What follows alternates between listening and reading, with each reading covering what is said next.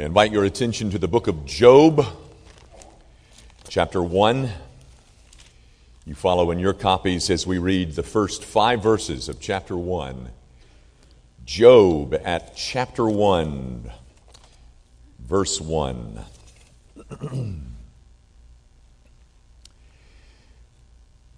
There was a man in the land of Uz whose name was Job, and that man was blameless and upright, one who feared God and turned away from evil.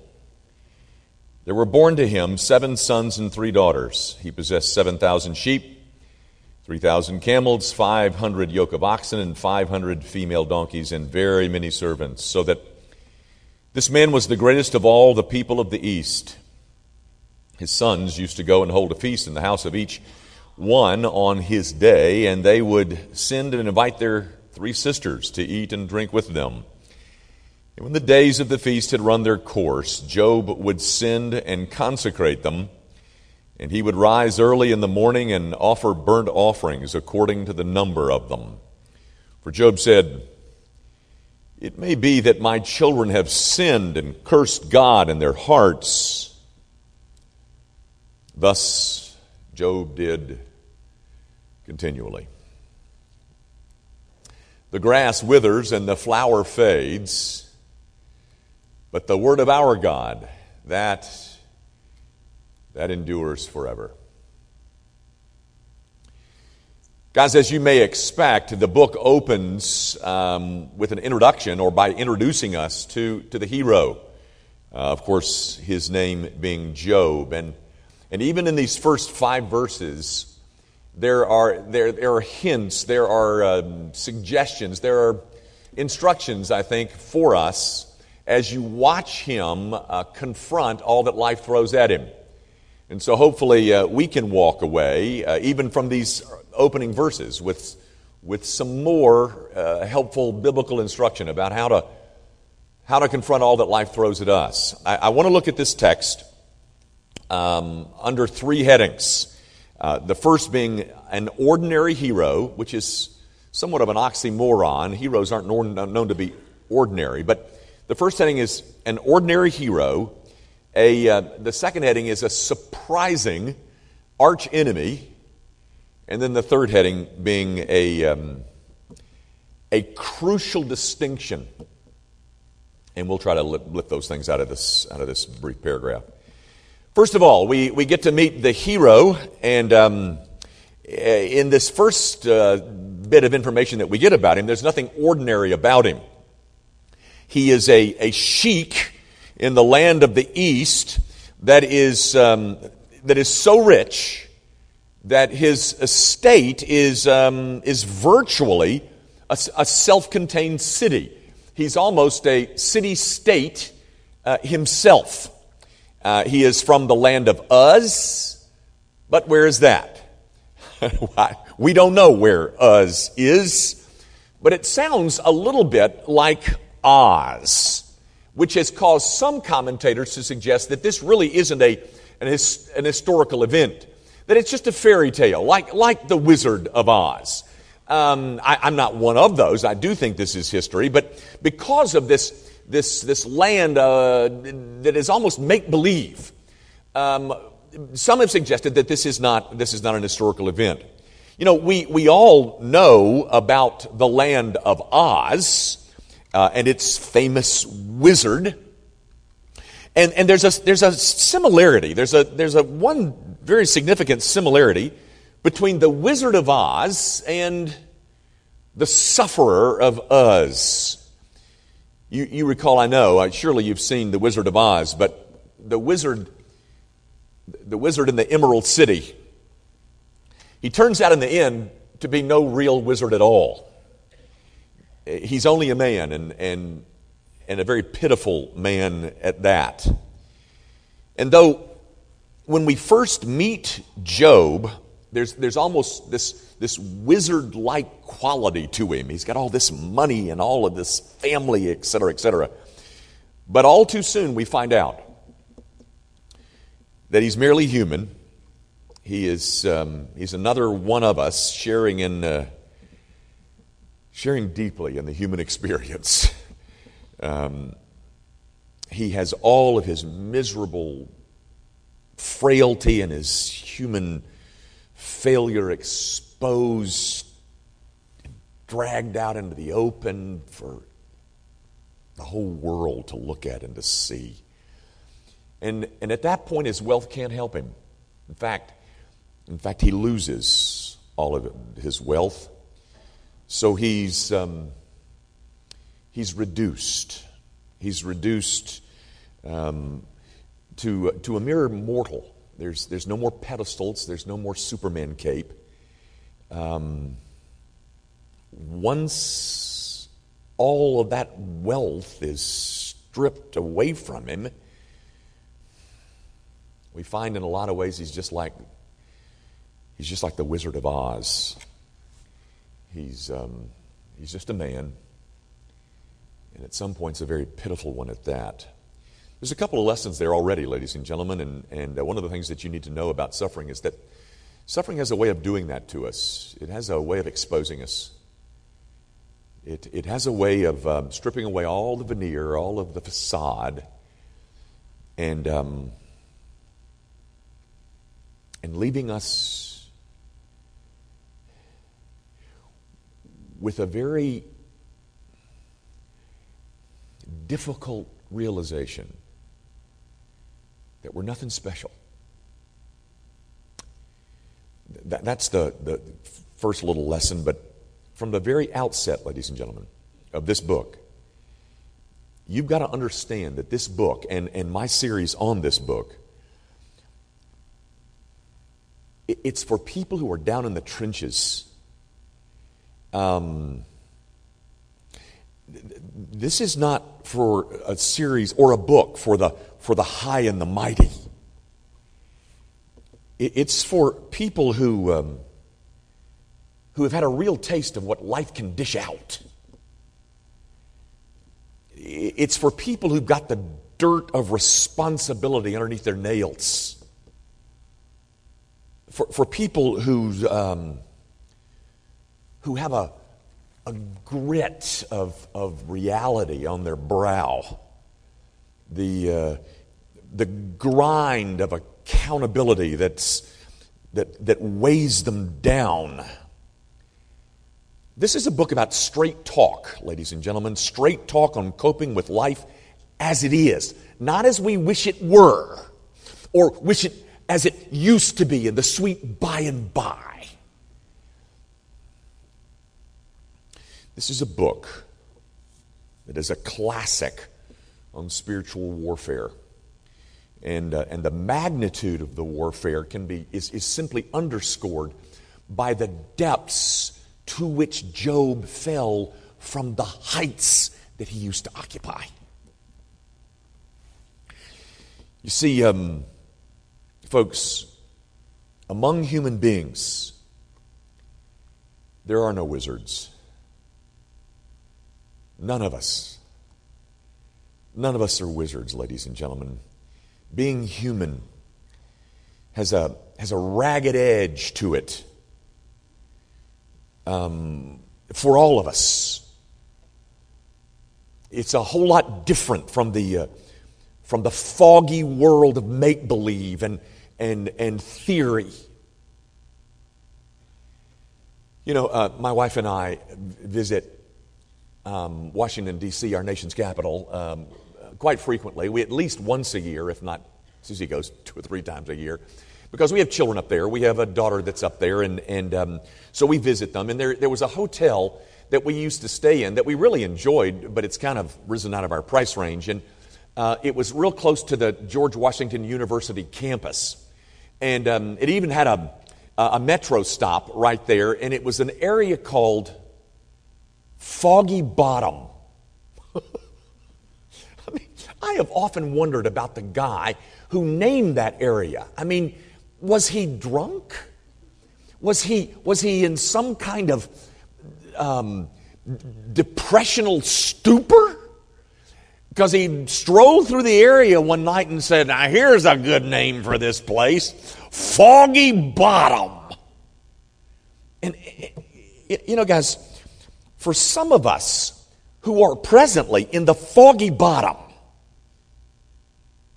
of reality and life. You know, sometimes we're tempted to respond to it with this irresponsible shrug of the shoulders because my life is so complex and what I face is so messy that you can just put me down for somebody who's in the bottom, down where it's foggy. And that, ladies and gentlemen, is life. But the good news is that the approach of this book and my approach, you'll find it proactive. By that I mean this. I said a little bit of this last week.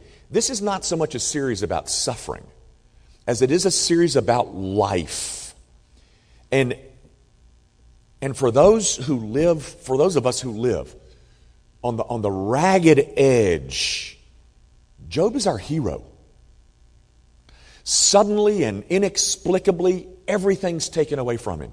His wealth, his health, his family. He even gets attacked by terrorists. And in a blink of an eye, his life goes from being a life of immense blessing to one of a foggy bottom. And though you and I and Job may live there, even now, or maybe one day soon, this is a book, and this is a series about how to get out of there. While we're in the foggy bottom, how do you cope with the foggy bottom without panic? And what's more importantly, how do you get out of there? You know, guys, there's a lot of people who reject Jesus, but nobody rejects Job. He's less of a saint than he is just a comrade in arms. He's not someone to follow. I mean, who would want to follow Job? You don't want to follow him, but you want to listen to him. You want to listen to how he confronts all that life throws at him. And you want to listen pretty closely, especially when it's your turn. When it's your turn to have the dark night of the soul. So guys, make no mistake. That is who the hero of this book is. He's no wizard. He's just a man. Just like you and me. He's confused, maybe. He's disillusioned, probably. He's questioning. You bet. If a hero at all, he's a very ordinary hero. And that's somebody that I can relate to. The second heading, the second thing that I want you to see, and it's really not about this text, but it's so much a part of the book. And if you're unfamiliar with the book, you're going to come across this real soon, because it has to do with his three friends that show up in the latter parts of chapter 2. And if you don't know anything about the book, the rest of the book just about the rest of this book, is a dialogue that takes place between Job and those three friends of his, so-called friends. You know, guys, there's much about this book that is shrouded in mystery. Its origin, its date, its location is all unknown to us. The reason, traditionally, most scholars would suggest that the first book ever written in the Bible was the book of Job, that it predates even the book of Genesis. And the reason that scholars give the book of Job its early date is because inside the book there is never a mention of Israel. There's no mention of her temple or the Ten Commandments or the covenant or kings or prophets or scripture. There's no mention of any of that. Whereas in the rest of the Bible, you're going to get all this input about things like that. Not in this book. And then onto the scene steps 3 people who are really hard to deal with. They're really hard to understand. So you see, not only is there this ancient feel to this book, that is, before time began, before the dawn of time, not only do you get that in this book, but there's something wild and raw about the content. Brought out, and the foil of this are these 3 counselors, these 3 friends of Job that allow Job to respond in this long dialogue. And another feature of the mystery of the book is that the book is counterintuitive. By that, I mean this. Gang, Job is no religious figure. He's not a prophet. He's not a priest. He's not a preacher. He's just a simple man who suffered. And in the midst of his suffering, what he does is that he runs not toward religion, but away from it. You find him in the course of this book not speaking in favor of religion, but opposing it at every turn. He's against it.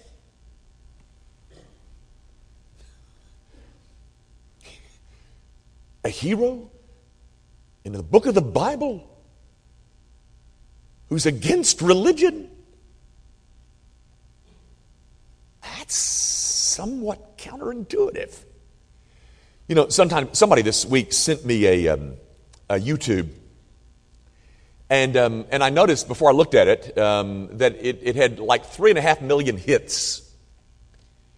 And somebody sent it again to me this morning, and it had over 16 million hits. I guess I looked at it on Tuesday. So from Tuesday to Sunday, some 13 million more hits on this thing. It's a rap. It's a rap by a guy who looks really legit. And the title of it is, and I'm not sure I've got the title correct, but it's pretty much the right title. The title is, Why I Hate Religion But Love Jesus. Or Why I Love Jesus and Hate Religion. I forget the order, but you get the gist of the thing. Why I hate religion, but why I love Jesus. Job would have loved that video. Simply by suffering so enormously and by hanging on to dear life, Job has won the hearts of all of us who have tasted pain. But interestingly, the solutions that he finds are not in religion. In fact, religion hurts him. Religion, as represented by these 3 friends that we're going to get to know. Because you see, ladies and gentlemen, the villains in the book of Job, the arch enemy, are the religionists. These loveless Pharisees that seek to counsel Job and end up making his pain far worse. You know the type. You know the ones who've got all the answers? Who've got everything figured out? And so they've got all these answers for you as you're trying to cope with what it is that you're facing? You know, guys, in that regard, you begin to see something of a similarity between this book and its hero and Jesus Christ. and the gospel of Jesus Christ, because, ladies and gentlemen, the gospel too is counterintuitive. Just think about this, guys. Jesus did not take initially, or really at all in his ministry, did not take the gospel to the Gentiles. But he went straight for Jerusalem, straight to the heart of the religious establishment, because that was his arch enemy too, the religious establishment. He went to the place where the people had all the answers. And that's what he battled most of his life. Why is it that Jesus takes on the religious establishment? Well, I'm not real sure, but I've got a suggestion for you. I want to suggest it's because that the beauty of the gospel is best seen not when it clashes with some cult, but the beauty of the gospel is best seen when it is brought into direct opposition with a subtle distortion of itself. When it's compared with the knockoff. When it's compared to the synthetic. That's when it's the most beautiful. Job's friends and the religion that they represent, they talk a lot about getting what's coming to you. And they talk about pulling yourself up by the bootstraps. And the Christian gospel says that the only bootstraps in the Christian life is the cross. Interestingly, the place where the beauty of the gospel is most needed today is in the church. The gospel is forever beautiful. It's the church that's ugly. You know, that place that has all the answers. You got everything figured out. You know, our culture seems to pit those two against each other. Why else will 16 million people go look at a YouTube about entitled, "Why I Hate the Church, but I Love Jesus"? There's a story I got to tell, and my wife is going to cringe. She hadn't heard it yet. But I guarantee I'll get spoken to between services. But I can get away with it this one, and it's the second one that'll be changed. But it's a story that's told by Philip Yancey. And I think it's in his book entitled The Jesus I Never Met, or The Jesus I Never Knew, or something like that. But apparently Philip Yancey was some kind of counselor type. And he said that on one occasion, a prostitute came to see him, a prostitute who was, as he said, in wretched straits, homeless, sick, and unable to buy food for her 2-year-old daughter. And through her sobs, this prostitute tells Yancey that she, the mother, had been renting out her 2-year-old daughter. She was renting her out to men who were interested in some kinky stuff. And she told Yancey that she made more by renting her 2-year-old daughter out for an hour than she could make in an entire night's work. And she wanted to say, I've got to do it because I've got to have the money to support my drug habit. And Nancy said, I was reeling as I listened to this. He said, first of all, this young woman didn't know that I was under law to report what she was doing, because we are required to report every case of child abuse. You know, Penn State learned that the hard way. But he said, I didn't know what to say to her. And he said, finally I said, well, have you thought about going to a church and asking for help? And Yancey said, I will never forget the look of pure, naive shock that crossed her face. And she replied by saying, church? Why would I go there? I mean, I already feel bad enough about myself. They'll just make me feel worse.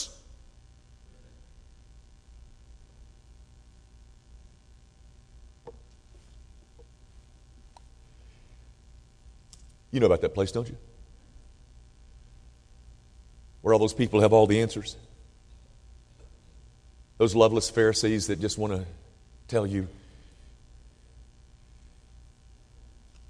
you're getting what you deserve. Well, ladies and gentlemen, that's what Job contains at every turn. There's one other point that I want you to see, and it has to do with a crucial distinction. And with this we'll quit, but it's another whiff of the gospel that's found in verse 1. And it's summed up in the word blameless. Do you see? And that man was blameless and upright. You see that? Guys, the haunting question for mankind that seems to dog their steps, dog them at every step. This gnawing insecurity of, does God approve of me? Is God pleased with me?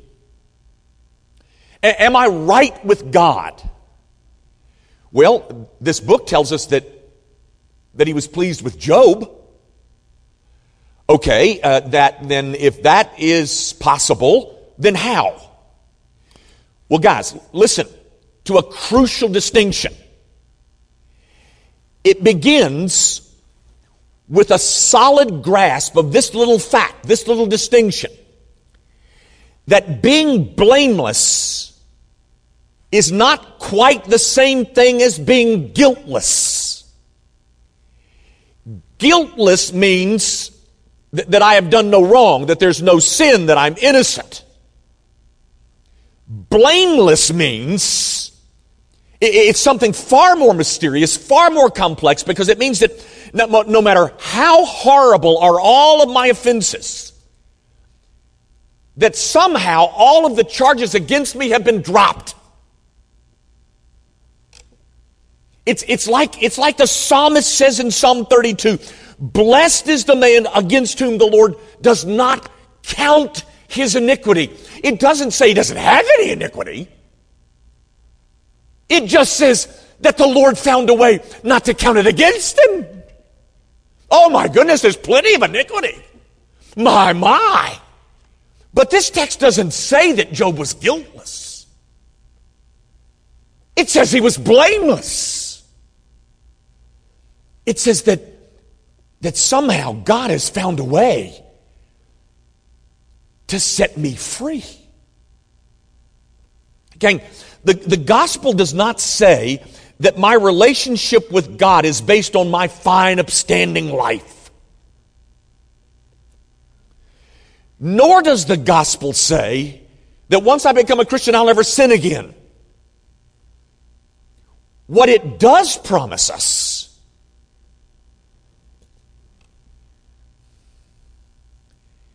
is forgiveness for my sin. It doesn't ignore my sin. It doesn't wink at my sin.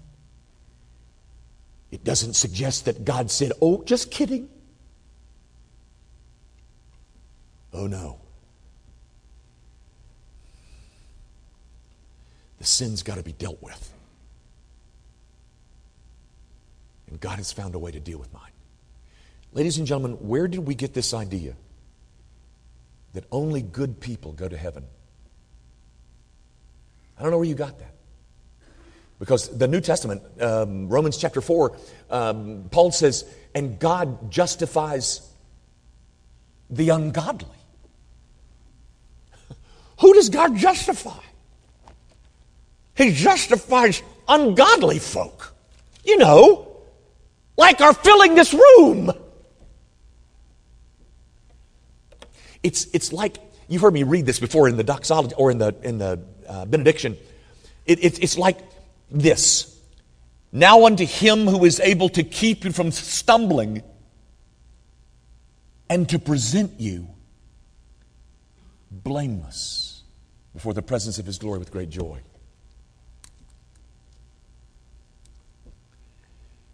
Guys, God has promised to forgive. But make no mistake about it, there is a lot of sin to forgive from each of us. My part is simply to believe that. Guys, Job is the story of an Old Testament believer. You see it in verse 5 when he prays for his kids before the book is over. You're going to see him pray like Jesus prayed in Luke 23 because he's going to pray for these three friends of his. He's going to pray, Father, forgive them because they did not know what they were doing. Job is a believer who somehow intuitively grasped and accepted this astounding message called the gospel. And he accepted it so much so that when he was tempted to the very uttermost, at a point of breaking, he still held on to it firmly against all odds. Under attack, Job groaned. Yes. He wailed. Yes. He doubted. Yes. He fell into depression. Yes. He screamed like an infuriated animal. Yes. He even sinned. Yes. And yet when it came to this one point regarding the settled fact of his status, an irreproachable blamelessness before the Lord God Almighty,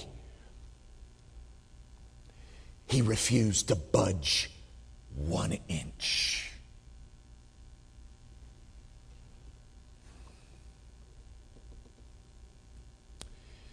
Because this is the man who had somehow figured out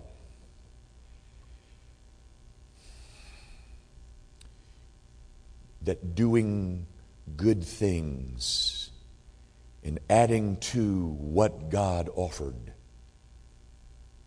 was not the way to be reconciled to God. Gang, if God accepts us at all, and He does, He accepts us wholeheartedly. And He covers us completely with the spotless robe of the Lamb of God's finished work. And that robe does not come in gray. It only comes in dazzling white. And you either have that robe or you don't. But if you are seated here this morning and you realize I don't have that robe, it can be gotten by one trip to the cross. The cross of Jesus Christ. I'll close real quick, but there's a story that Mike Mason, the guy I mentioned last week, Mike Mason tells about a period in his life where he was in the darkest depression. He couldn't shake the sense that somehow God was mad at him. So one morning he was walking on the beach and he looked down and he saw a children's valentine lying in the sand. He bent over and he picked up the valentine and the valentine simply said, "You're okay with me, Valentine." So he took it home to his wife, and his wife, knowing of his depression, took it out of his hand, took a pen and wrote down on the bottom, "Love, comma, God." You're all right with me, Valentine. Love God. Isn't it funny, ladies and gentlemen, how a person can be a Christian and not enjoy the gospel? Isn't it funny that Jesus Christ can live inside of us in the person of His Spirit, and yet we not enjoy that? Maybe it's not so funny. Maybe it's not so strange. You know, we've only had this gospel for 2,000 years. And that's not a very long time to assimilate the incredible reality of inexhaustible mercy and eternal life. This gospel, it turns out, is not only good news, it's far better news than we ever dreamed. It's a gospel that says, based on the merits of Christ, don't miss that part. Based on the merits and the finished work of Jesus Christ, Jimmy Young is blameless.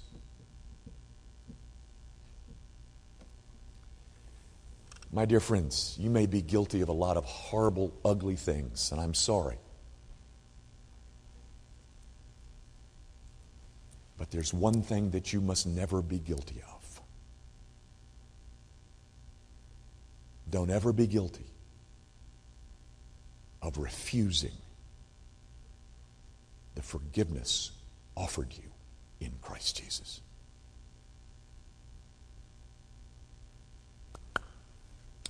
Our Father, I do pray that you will remind us again that living in the foggy bottom has a route out, and it's not by pulling myself up by the bootstraps, but it is a race to Christ Jesus. So would you remind us of all that as we continue our study of this book? We commit ourselves to that in Jesus' name.